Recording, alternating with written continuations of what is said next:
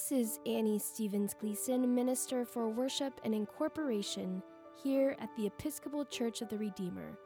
We continue to have conversation around becoming beloved community, the Episcopal Church's long-term commitment to racial healing, reconciliation, and justice.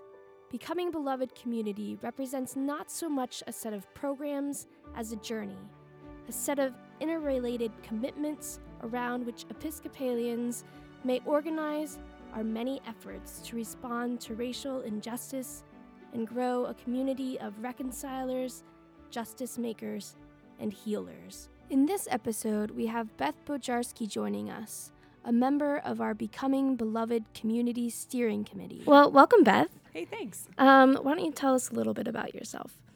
Sure. My name is Beth Bojarski. I've been at Redeemer a little over a year, which is when we moved to Cincinnati from Southern California. So new culture, new world, new church. Most probably widely known as the wife of a clergy person here.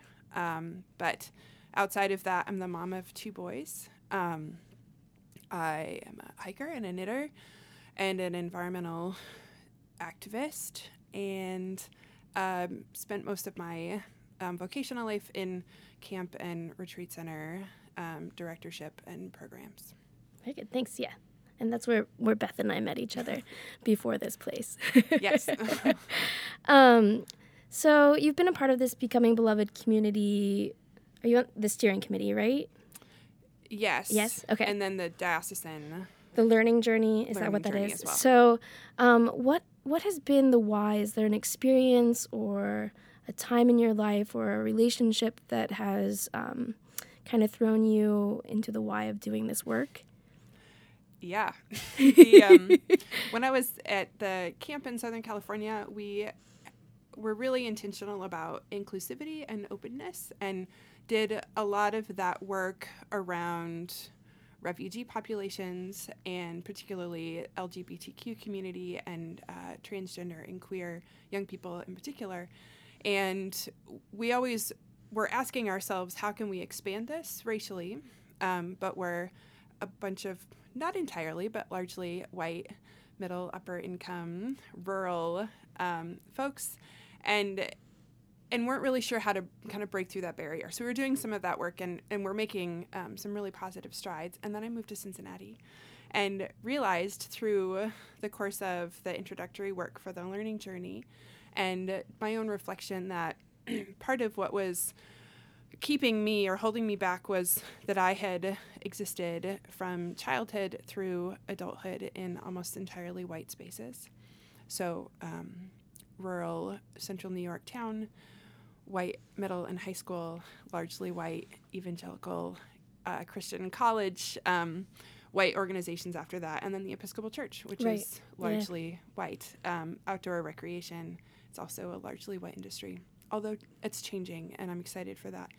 So when we moved to Cincinnati, we enrolled our oldest son in 5th grade at Bethany School, which is an Episcopal school here in town, and he was a minority, not only in his class and in his school, but he was the only white kid on his basketball team. And it was the second time in my life I had ever been a minority in a space. The first time was with Latino and Latina clergy in the Diocese of Los Angeles. And it blew my mind that I had never been in that kind of a space before. And it got me thinking and realizing, and then living in the northern part of Cincinnati and driving to school every day. We drove through communities that were largely African American.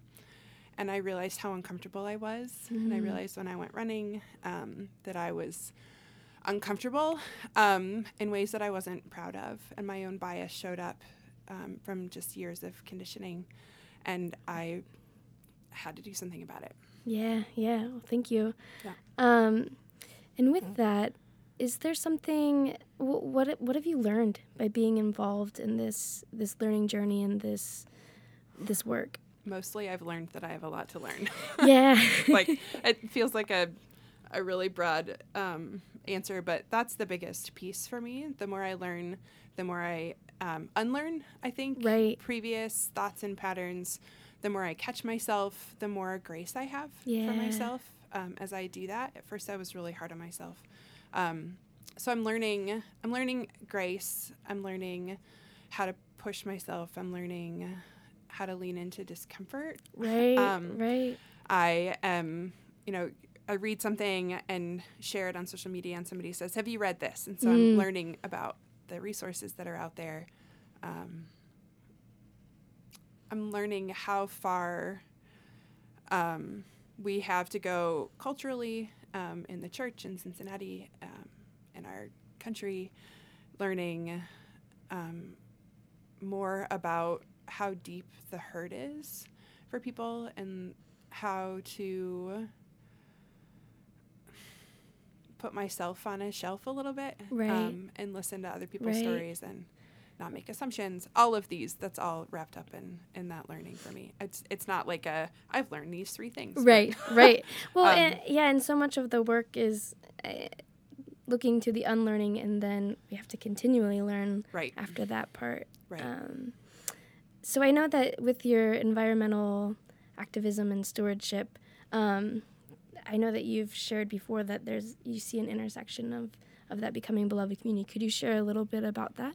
Yeah. So to step back, sort of philosophically. Yeah, totally. I was introduced to a eco-theologian called Sally McFague, when I was in grad school. And she writes about the I and thou and looking outside of ourselves with a loving eye versus an arrogant eye. So she borrows Martin Buber's approach to seeing outside of ourselves. So if we see what is outside of ourselves, whether it's a tree or a homeless person or a person who's different from us in any number of ways, as an object, which is often what we're trained to do, then it's easy to objectify that other person or being. And when we do that, then we don't build a relationship with that person. We instead intentionally or unintentionally build a hierarchy and assumptions. When we so McFague calls that the arrogant eye. Mm-hmm. When we see the other or what's outside of ourselves as a subject, then we are inherently drawn into relationship with that other thing. And when we're drawn into relationship, and we use what McFague would call the loving eye, then we have the opportunity to learn and grow and change as a result of that other thing and be in relationship. And so for me, this is really important in my environmental ethic. When I see that which is outside of myself in the natural world as a subject, as something that is created by and loved by God, and I'm in relationship with that thing, then I am compelled to care for that thing, right? To serve it and guard it. And so whether it's because of, whether that manifests itself in what I eat or how my children play, or what I notice, I'm also really heavily influenced by Mary Oliver, who writes instructions for living a life: pay attention, be astonished, tell about it. And that's a huge motivation for me as well. And that really, when I was, I realized at some point, one of my first jobs after college was working in a homeless shelter and working with at-risk youth in Syracuse. And I realized, I think that her philosophy influenced me before I knew it. When we see people, I would cross paths with all the time walking into the office, and we see other people as a subject, as creations of God, right? We love them, even if we don't know what we should do about it, right? We don't know if we should give folks money, or we don't know if we should smile, or we don't know all of those things. But if we see the other as someone rather than as an object, right? We interact differently. So. I just tangentially, I was a friend of mine who he was formerly homeless. He always said to me, look them in the eye. Yeah. Look. Well, that could go for anyone in the world, right? Yeah. But just giving that worth meant everything. Yeah. So, Worthiness, right? Yeah. So Brene Brown is also a big, right? So, but when we recognize our own worthiness, but then seek to identify the worthiness in other people. Right. It really comes back to relationship. Yep, relationship and stories and learning our own stories, so yeah. then we can continue to learn. Yeah. So, would you have any advice for folks from this work? Yeah, I think the biggest thing for me is, well, one, humility. Yeah. But is about paying attention to what's happening in my own head is a really big first part of it. So realizing when I'm making assumptions about people that I'm driving by or that I'm interacting with, recognizing my own discomfort, and then not letting that go, even if it's in my own head. I think it helps to have a thought or conversation partner or a group of folks or a class or, to engage beyond and finding a journey. But I think a big part of the learning journey for me is catching myself and allowing some grace, and then asking myself why or where that comes from. So if I'm listening to a story on the news or any of these, my children, I think catching them making assumptions and saying, where do you think that comes from? Why do you think I feel that way or you feel that way? And then if we're not happy with what we assess, then making shifts or changes is a really big. So it's kind of like rewiring our brain from, when it comes to racism, from the whiteness that we're just doused in all the time, every day, and rewriting that story, and then expanding that circle. So it's my own story, but now I'm going to work to expand my church's story or change my church's story or this community or school or whatever that is. Right. You went to Proctor for the Becoming Beloved Community Convocation. I did. Yeah.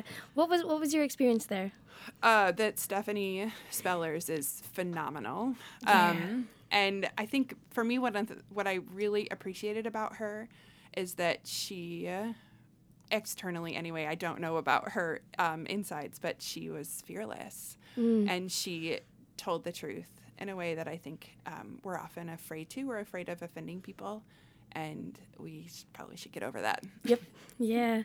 So much that has come up is this truth-telling, and even in what you've said here, being truthful to ourselves. Yeah. Yeah, I think that's so much of the work. Yeah. So thank you, Beth. Yeah, thank you. Join us in our conversations here as we continue our commitment to becoming beloved community at the Episcopal Church of the Redeemer in the Queen of the Midwest, Cincinnati, Ohio. All right, are you ready? Oh, I'm ready. You're totally ready.